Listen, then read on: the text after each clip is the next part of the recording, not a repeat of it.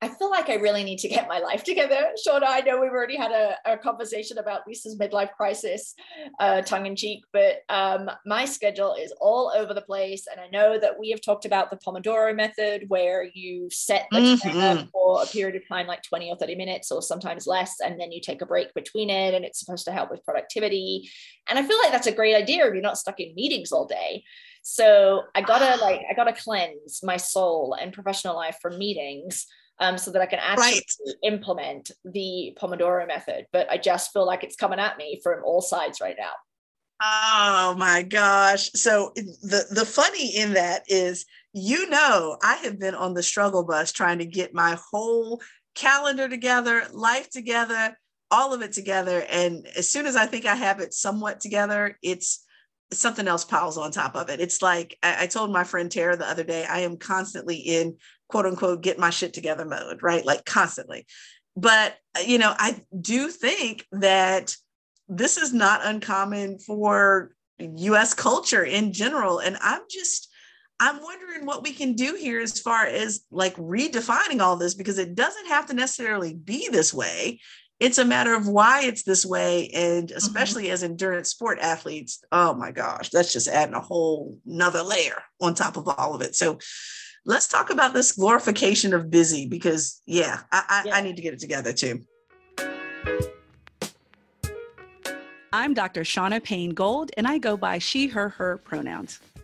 And I'm Dr. Lisa Ingerfield, and I go by she, her, hers. Welcome to Unfazed, a podcast to disrupt your normal and challenge your brain to go the distance.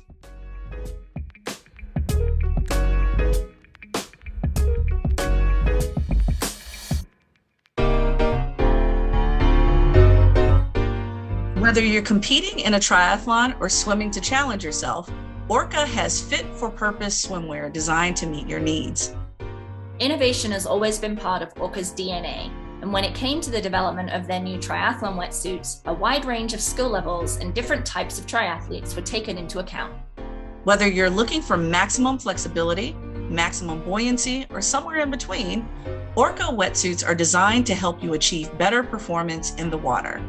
It is performance made simple. For 15% off all items on orca.com, use the code LiveFeisty15.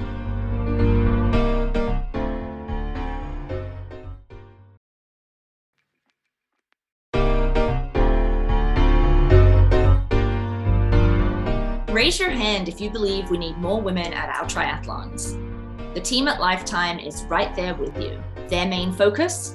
The iconic Verizon New York City Triathlon coming up on July 24th. And Lisa, I did this race in 2016, and I have to say, it was like being shot out of a cannon with 1,000 of your closest friends at the start of the swim. But I hear, unlike 2016, this year, they added a duathlon distance and implemented a rookie refund program, all to get more racers like you of every age, skill level, and background to race the greatest city in the world. So let's write a better future for endurance sports together. Visit nyctry.com today and reserve your spot. That's nyctri.com today.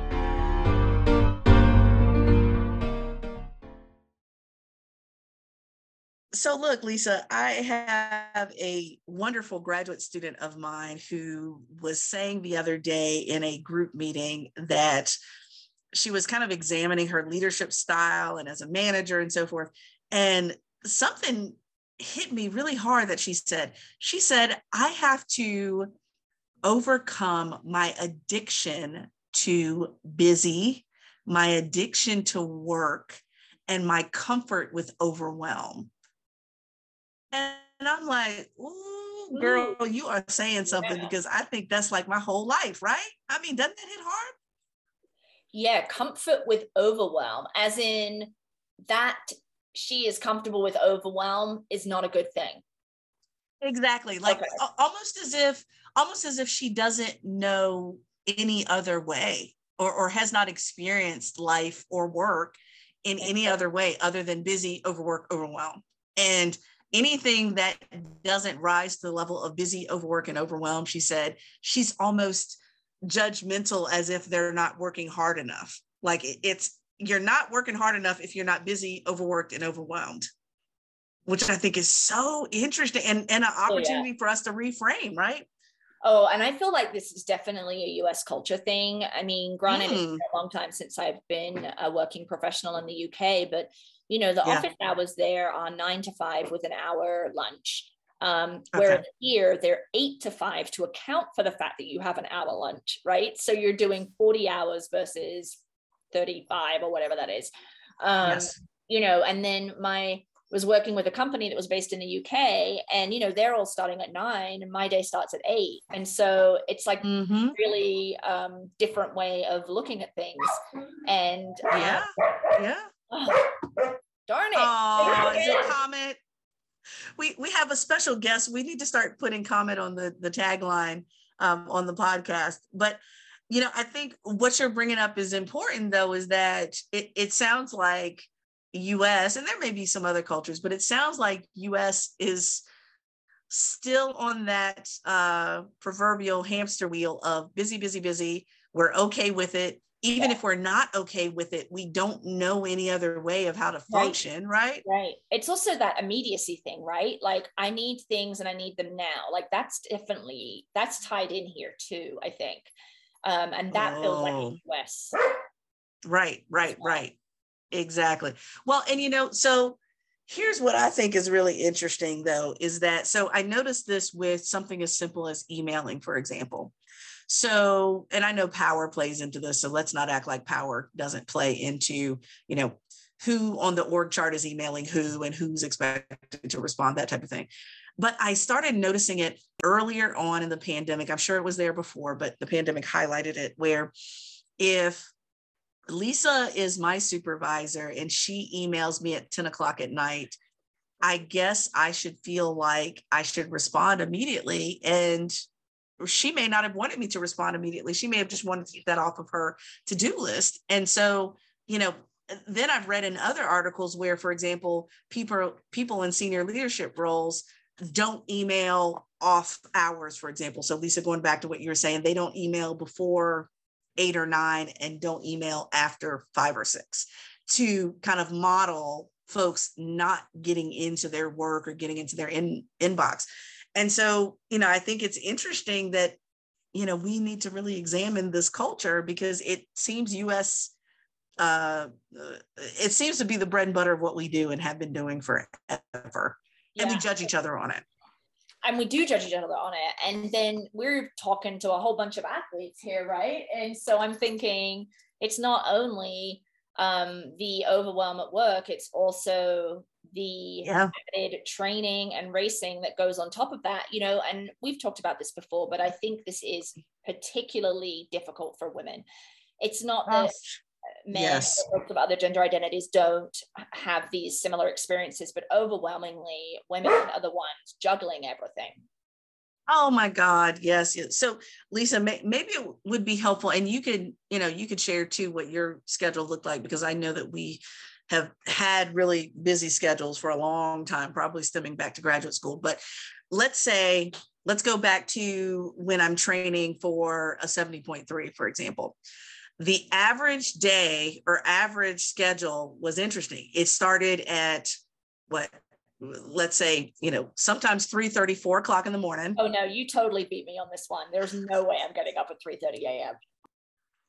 I would start at 3:30 or 4 o'clock, and I would tiptoe downstairs to the downstairs bathroom, so I'm not waking up the whole house getting ready to go out. If we're talking about riding wheels down at 5, running, hitting the pavement at 5 a.m., that type of thing.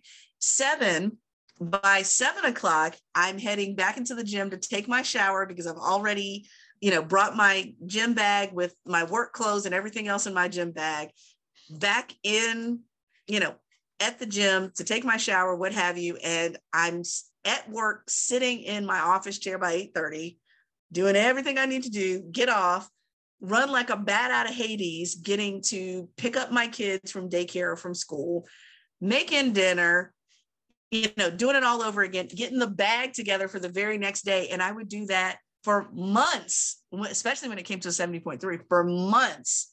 And really the only quote unquote down day I got out of the week was after either a long run or a long ride on Sunday, where you're meal prepping or whatever you need to do to get ready for the rest of the week to do it all over again. I mean, it was heinous, really heinous. Yeah, and it's self-inflicted, right? With the training piece. Well, it's self-inflicted and it isn't, because there's certainly something wrapped up in your identity, our identity as women participating in sport, as women in their 40s participating in sport, or I suppose at the time maybe late 30s, but thinking about, so there's choice, yes, but there are these other kind of contextual cultural factors that I think are affecting those choices around what does it mean to be a woman, and then for you, what does it mean to be a woman and a mom, right? And those pieces that I think complicate it. So I caveat the self-infliction comment there. Absolutely. But I definitely wasn't getting up at 3:30, but I would have those runs where I would do half in the morning and half in the evening. So I would like cap my day with, a 4-mile run in the morning, a 4-mile run in the evening, because I just didn't have time to get it in one go. Right. And then maybe I would try and go swimming at lunchtime. But that was completely dependent on the day. So and I'm thinking about this overwork and overwhelm. And then when you kind of like squash together your training and your work and parenting, perhaps, or looking after older adults or other commitments, it's kind of takes your breath away a little bit, right? Oh my gosh. Yes, absolutely. Well, what I think is really important about it too, is that, for those of us who, we love endurance sport, and I think you're right, it's self-inflicted if we do it. And it's also a feeling of self-infliction if we don't do it, because it's part of our identity, right? As far as whatever level of athleticism we have or want to have, fitness level, et cetera, it's part of our identity. And here's the other piece to that puzzle. I noticed during my quote unquote off seasons of when I wasn't training for anything, I was just kind of maintaining a certain level of fitness, et cetera, I still filled that training time with other stuff.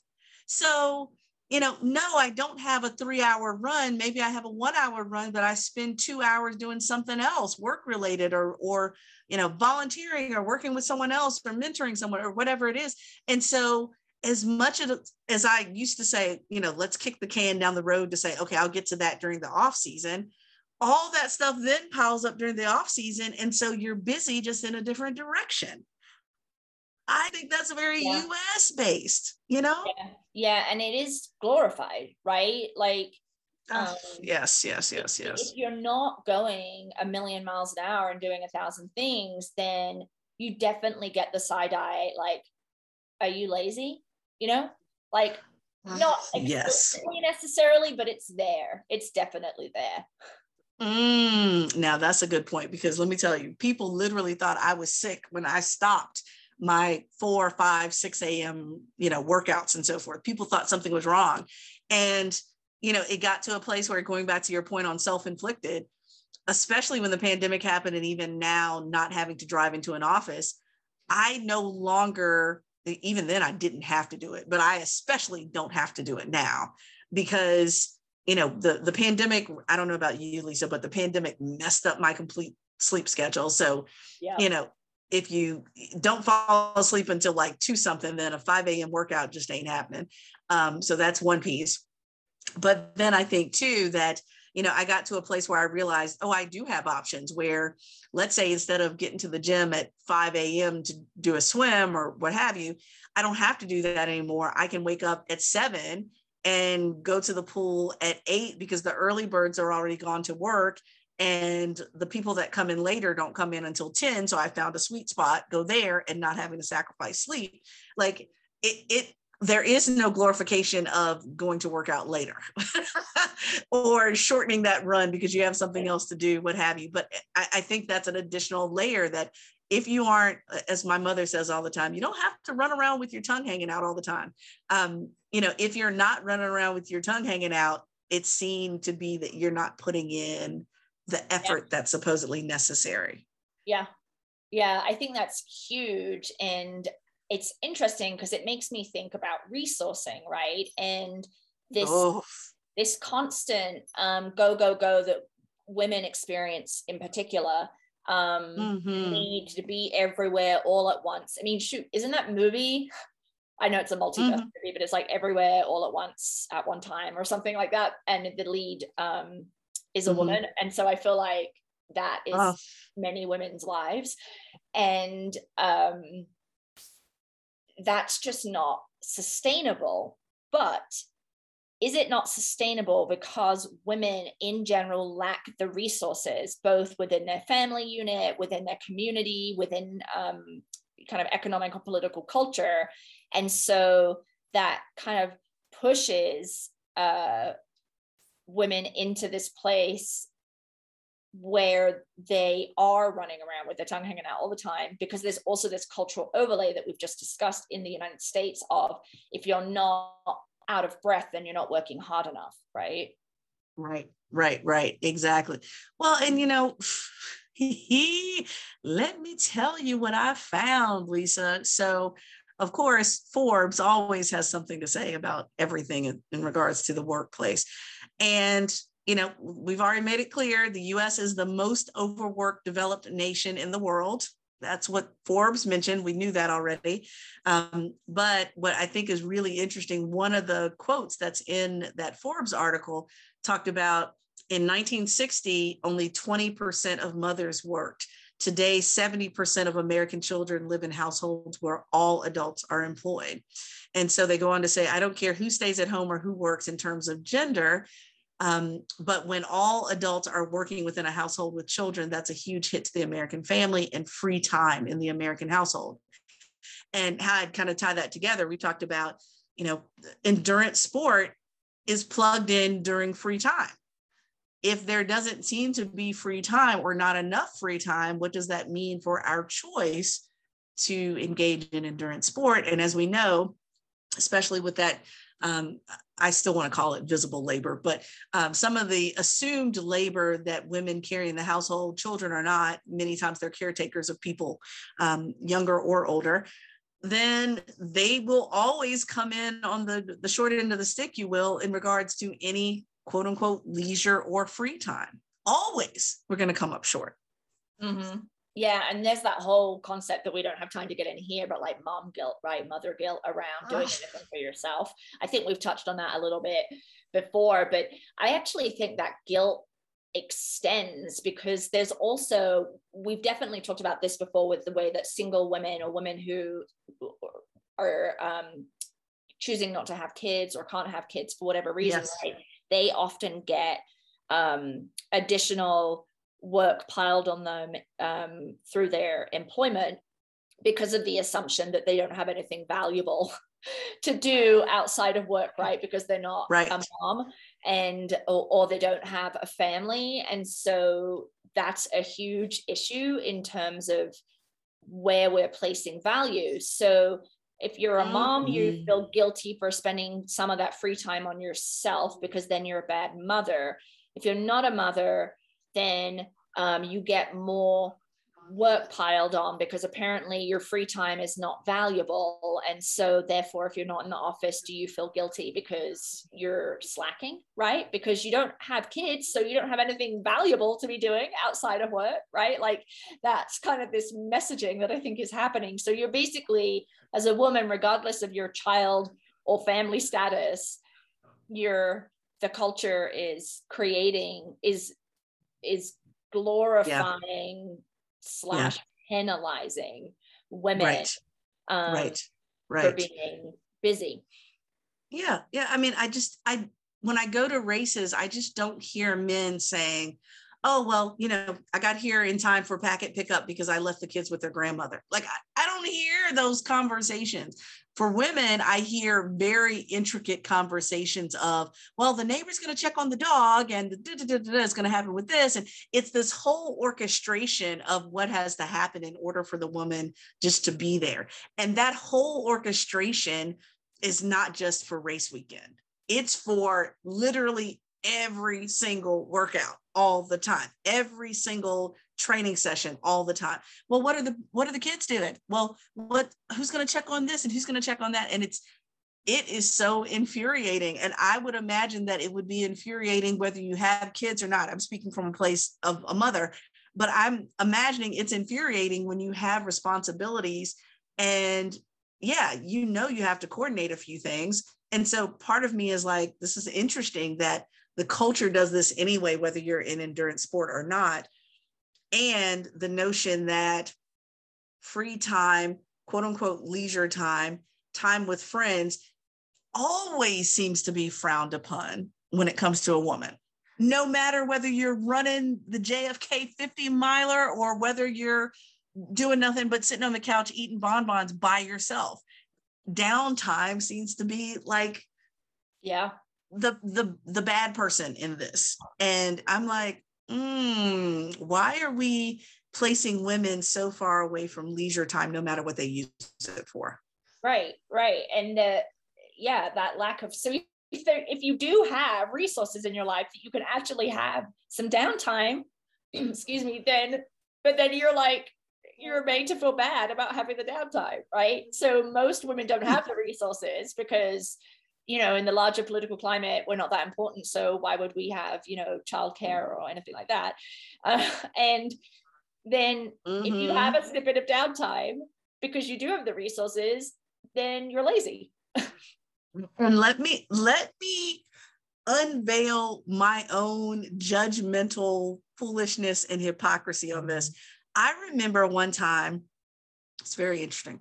One time it was in a large women's triathlon social media page. Okay. I don't even remember which one. I tell you if I remember, but I remember there was a woman that posted just some of her feelings of overwhelm in regards to training for a 140.6. And yes, she did have 3 children and she talked about this level of overwhelm. And she didn't get into all of the details of her personal life, but she said a little bit. And then you could see all the commentary of people that had done it before, et cetera. Some people were judgmental, some people were not. And later on, after people weighed in, she revealed that she did not work outside of the home. And she had, I think 2 of her children were in school and one other one they had in daycare during the day. And so I found it so interesting, this stratification of comments where all of my Black triathlete woman girlfriends, a lot of us went over to another chat talking about what the hell is she complaining for? She's got, at least 6 hours out of the day where 2 of your kids are at school and 1 of your kids are in daycare and you have no time to train. Girl, please get out of here. We ain't got nothing to say for you because we've got friends that have full-time jobs, side gig, training for a full. Some of them don't have any help or they have elderly parents, et cetera. And it was so interesting that we went to this judgmental place of comparison of whose burdens are heavier than others. And we went there as soon as she revealed that she didn't work outside the home. Yeah. We went to a whole nother level of judgment, right? And looking back on it, I'm like, well, you don't know. One of the kids could have had special needs, or, maybe she had her own challenges as a woman or whatever.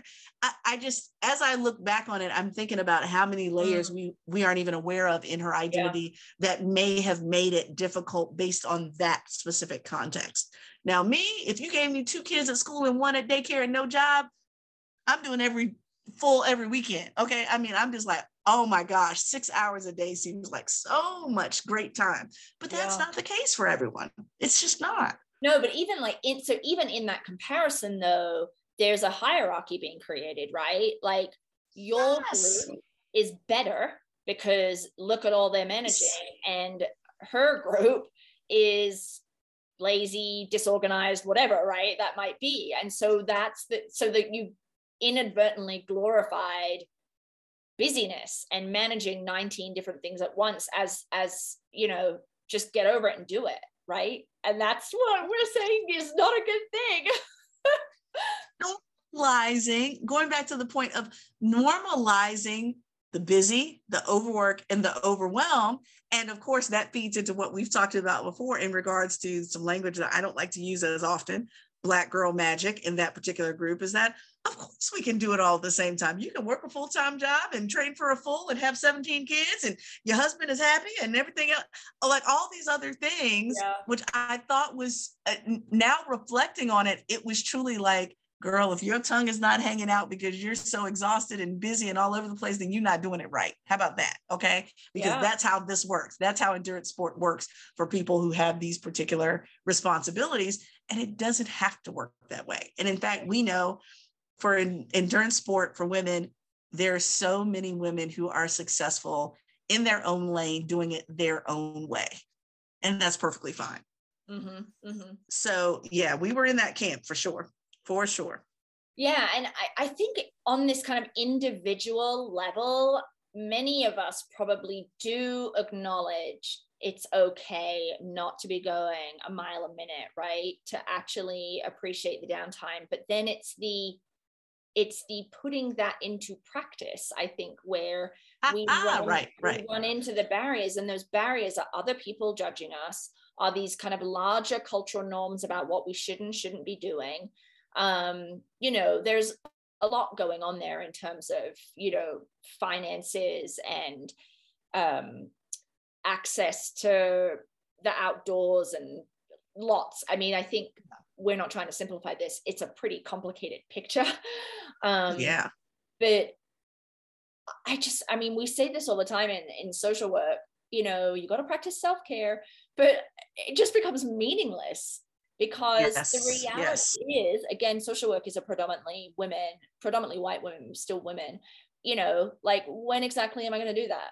Right. Like that's it. That's it. Exactly.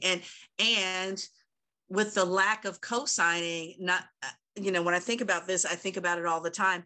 I felt like, especially when training heavily, I felt like my personality and my resolve was strong enough to deal with the judgment that came, but that doesn't mean it didn't come. The judgment of, oh, well, you should be, happy and in the kitchen cooking and playing with the kids all day Saturday, not on your bike for 4 hours or, whatever's going on. And I felt pretty resolved in, I don't give a shit what y'all think. This makes me happy. This is what I want to do. And it's not a crime. Right. But even for a relatively confident person, the pressures were still there. The judgment was still there. And the difficulty of the being strong against the pressure, if you will. So, because, I was strong enough to go out and ride my bike for 4 hours, but I knew I was going to hear a bunch of crap when I got home from everyone who judged women to think that they're supposed to be at home all the time. So, given that doesn't mean the resistance wasn't there. And so it's kind of like, that SBO model I talk about all the time, Lisa, where it's how you yourself behave and perceive it, how you choose to behave in the face of that resistance, and then how others perceive it. And there's going to be times where SBO doesn't jive, where they don't jive at all. And just the being resilient in the face of that resistance, even as a confident person, still takes a toll on you. So add that onto the list of busy, overwork, overwhelm, and resistant. Add it all in there. Well, and then does it push you to demonstrate that actually you can manage it all, right? So it's judgment about where you should be and where you should be spending your time. And so in response to that judgment, it's like, well, actually, I can do all of it, right? And that makes me a great person. So get over yourself, which also comes back to this glorification of busy, right? Like I can, and we're not going to get into the whole can women have it all conversation. I think we've touched on that a few times, and that's probably a rabbit hole for another day. But I do think that, so you have the emotional stress of the challenge and the resistance, but then that is unconsciously then pushing you to prove that you can actually do everything, which then is then is applauded, right? Sometimes, look, she manages everything. Look, let me tell you, I may have to post the ugly cry pictures of my last 70.3, Ironman North Carolina 70.3 in Wilmington, North Carolina.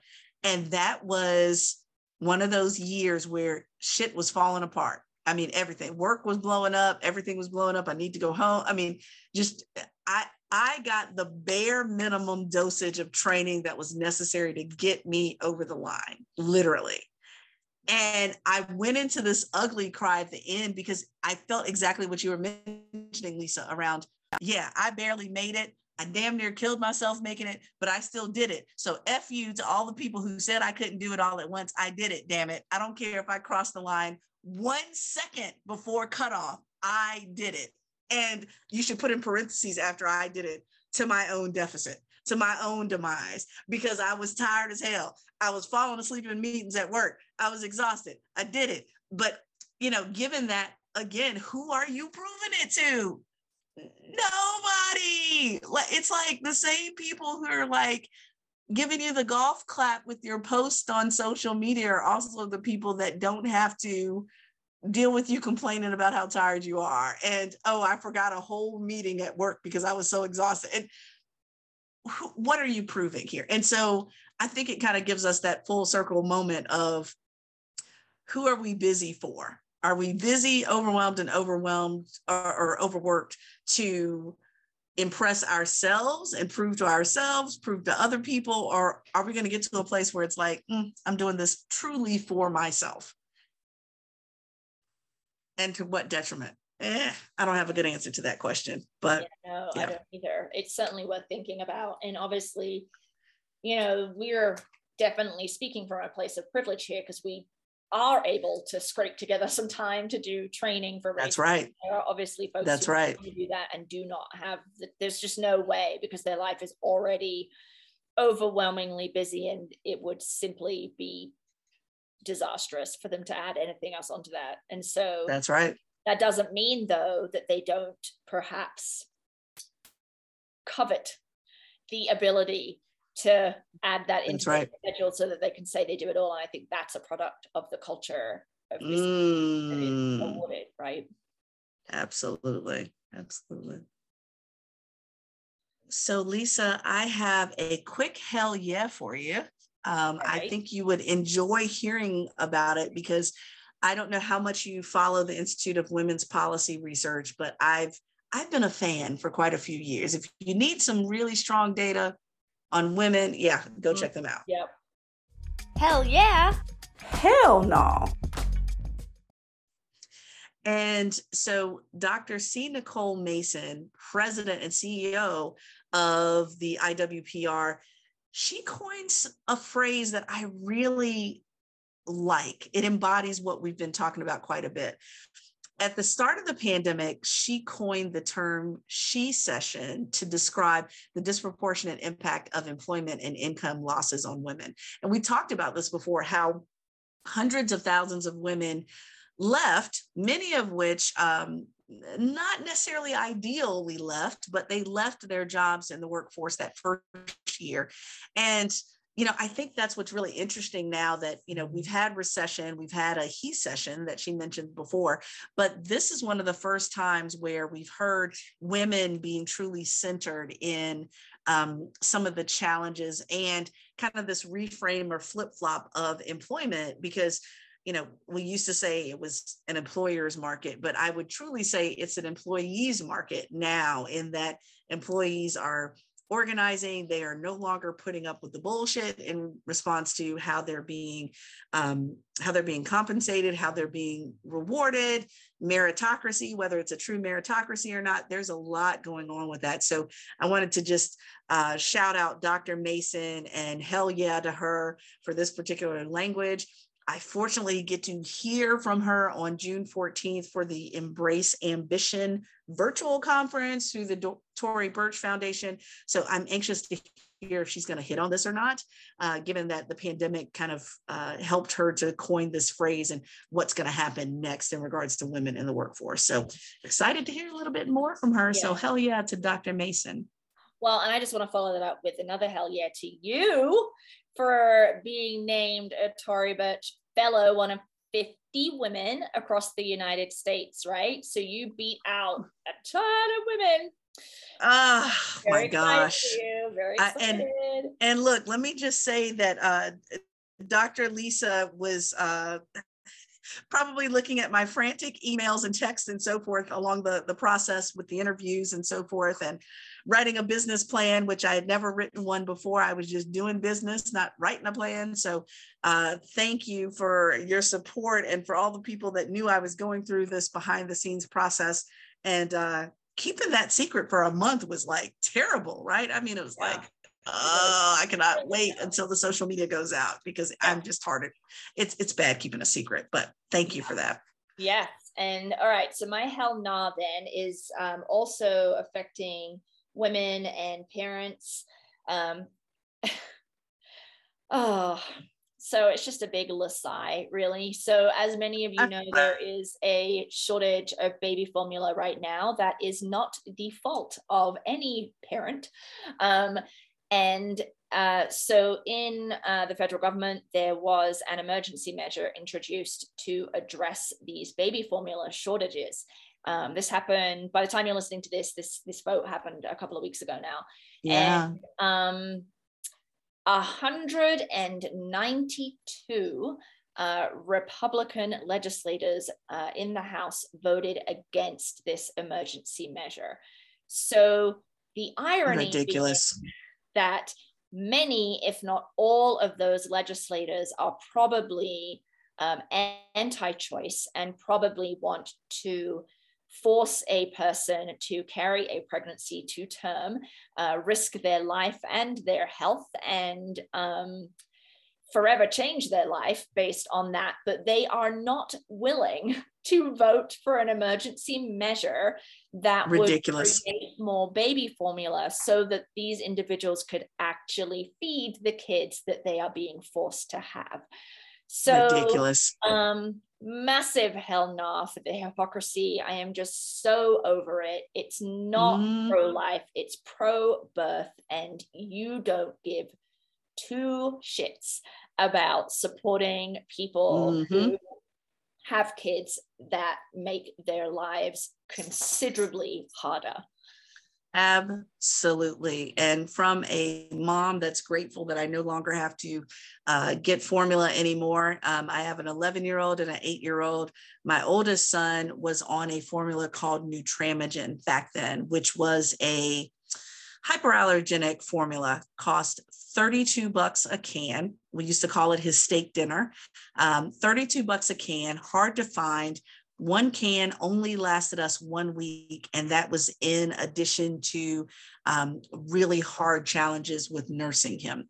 So for those that think, oh, just nurse him, no, it's not that easy. It's not that simple. If you've ever tried feeding a child with your own body, you will realize that it is not easy for everyone.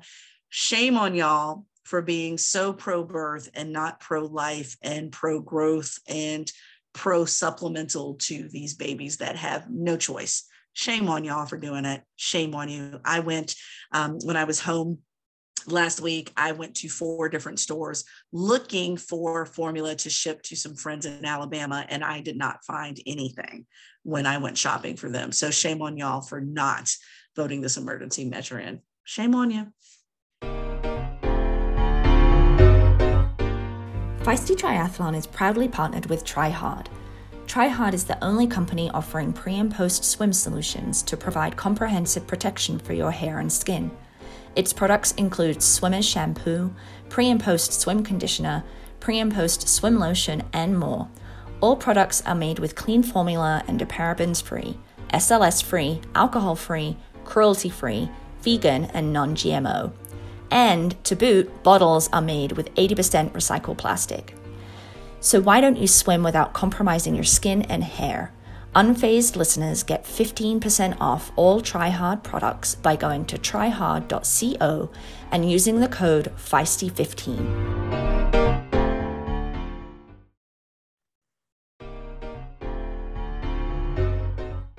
Whether you run, ride, hike, or swim, you understand what it means to push harder, reach farther, and go the extra mile. This relentless drive runs in your blood. That's why Inside Tracker provides you with a personalized plan to build endurance, boost energy, and optimize your health for the long haul. Created by leading scientists in aging, genetics, and biometrics, Inside Tracker analyzes your blood, DNA, and fitness tracking data to identify where you're optimized and where you're not. You'll get a daily action plan with personalized guidance on the right exercise, nutrition, and supplementation for your body. And when you connect Inside Tracker with your Fitbit or Garmin, you'll also unlock real-time recovery pro tips after you complete your workout. It's like having your own personal trainer and nutritionist in your pocket. For a limited time, you can get 20% off the entire Inside Tracker store. Just go to insidetracker.com/feisty and use the code FEISTY for 20% off. That's insidetracker.com/feisty.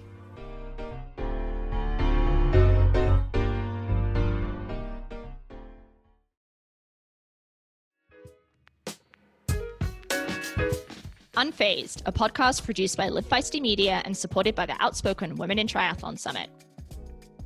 Edited and produced by the fabulous Lindsay Glassford. Email us at info@unfazedpodcast.com and find us on social @TryToDefy, @DrGoldSpeaks, or @Outspoken Women in Tri. I'm Lisa. I'm Shauna. Thanks for listening. Stay unfazed, folks. See you next time.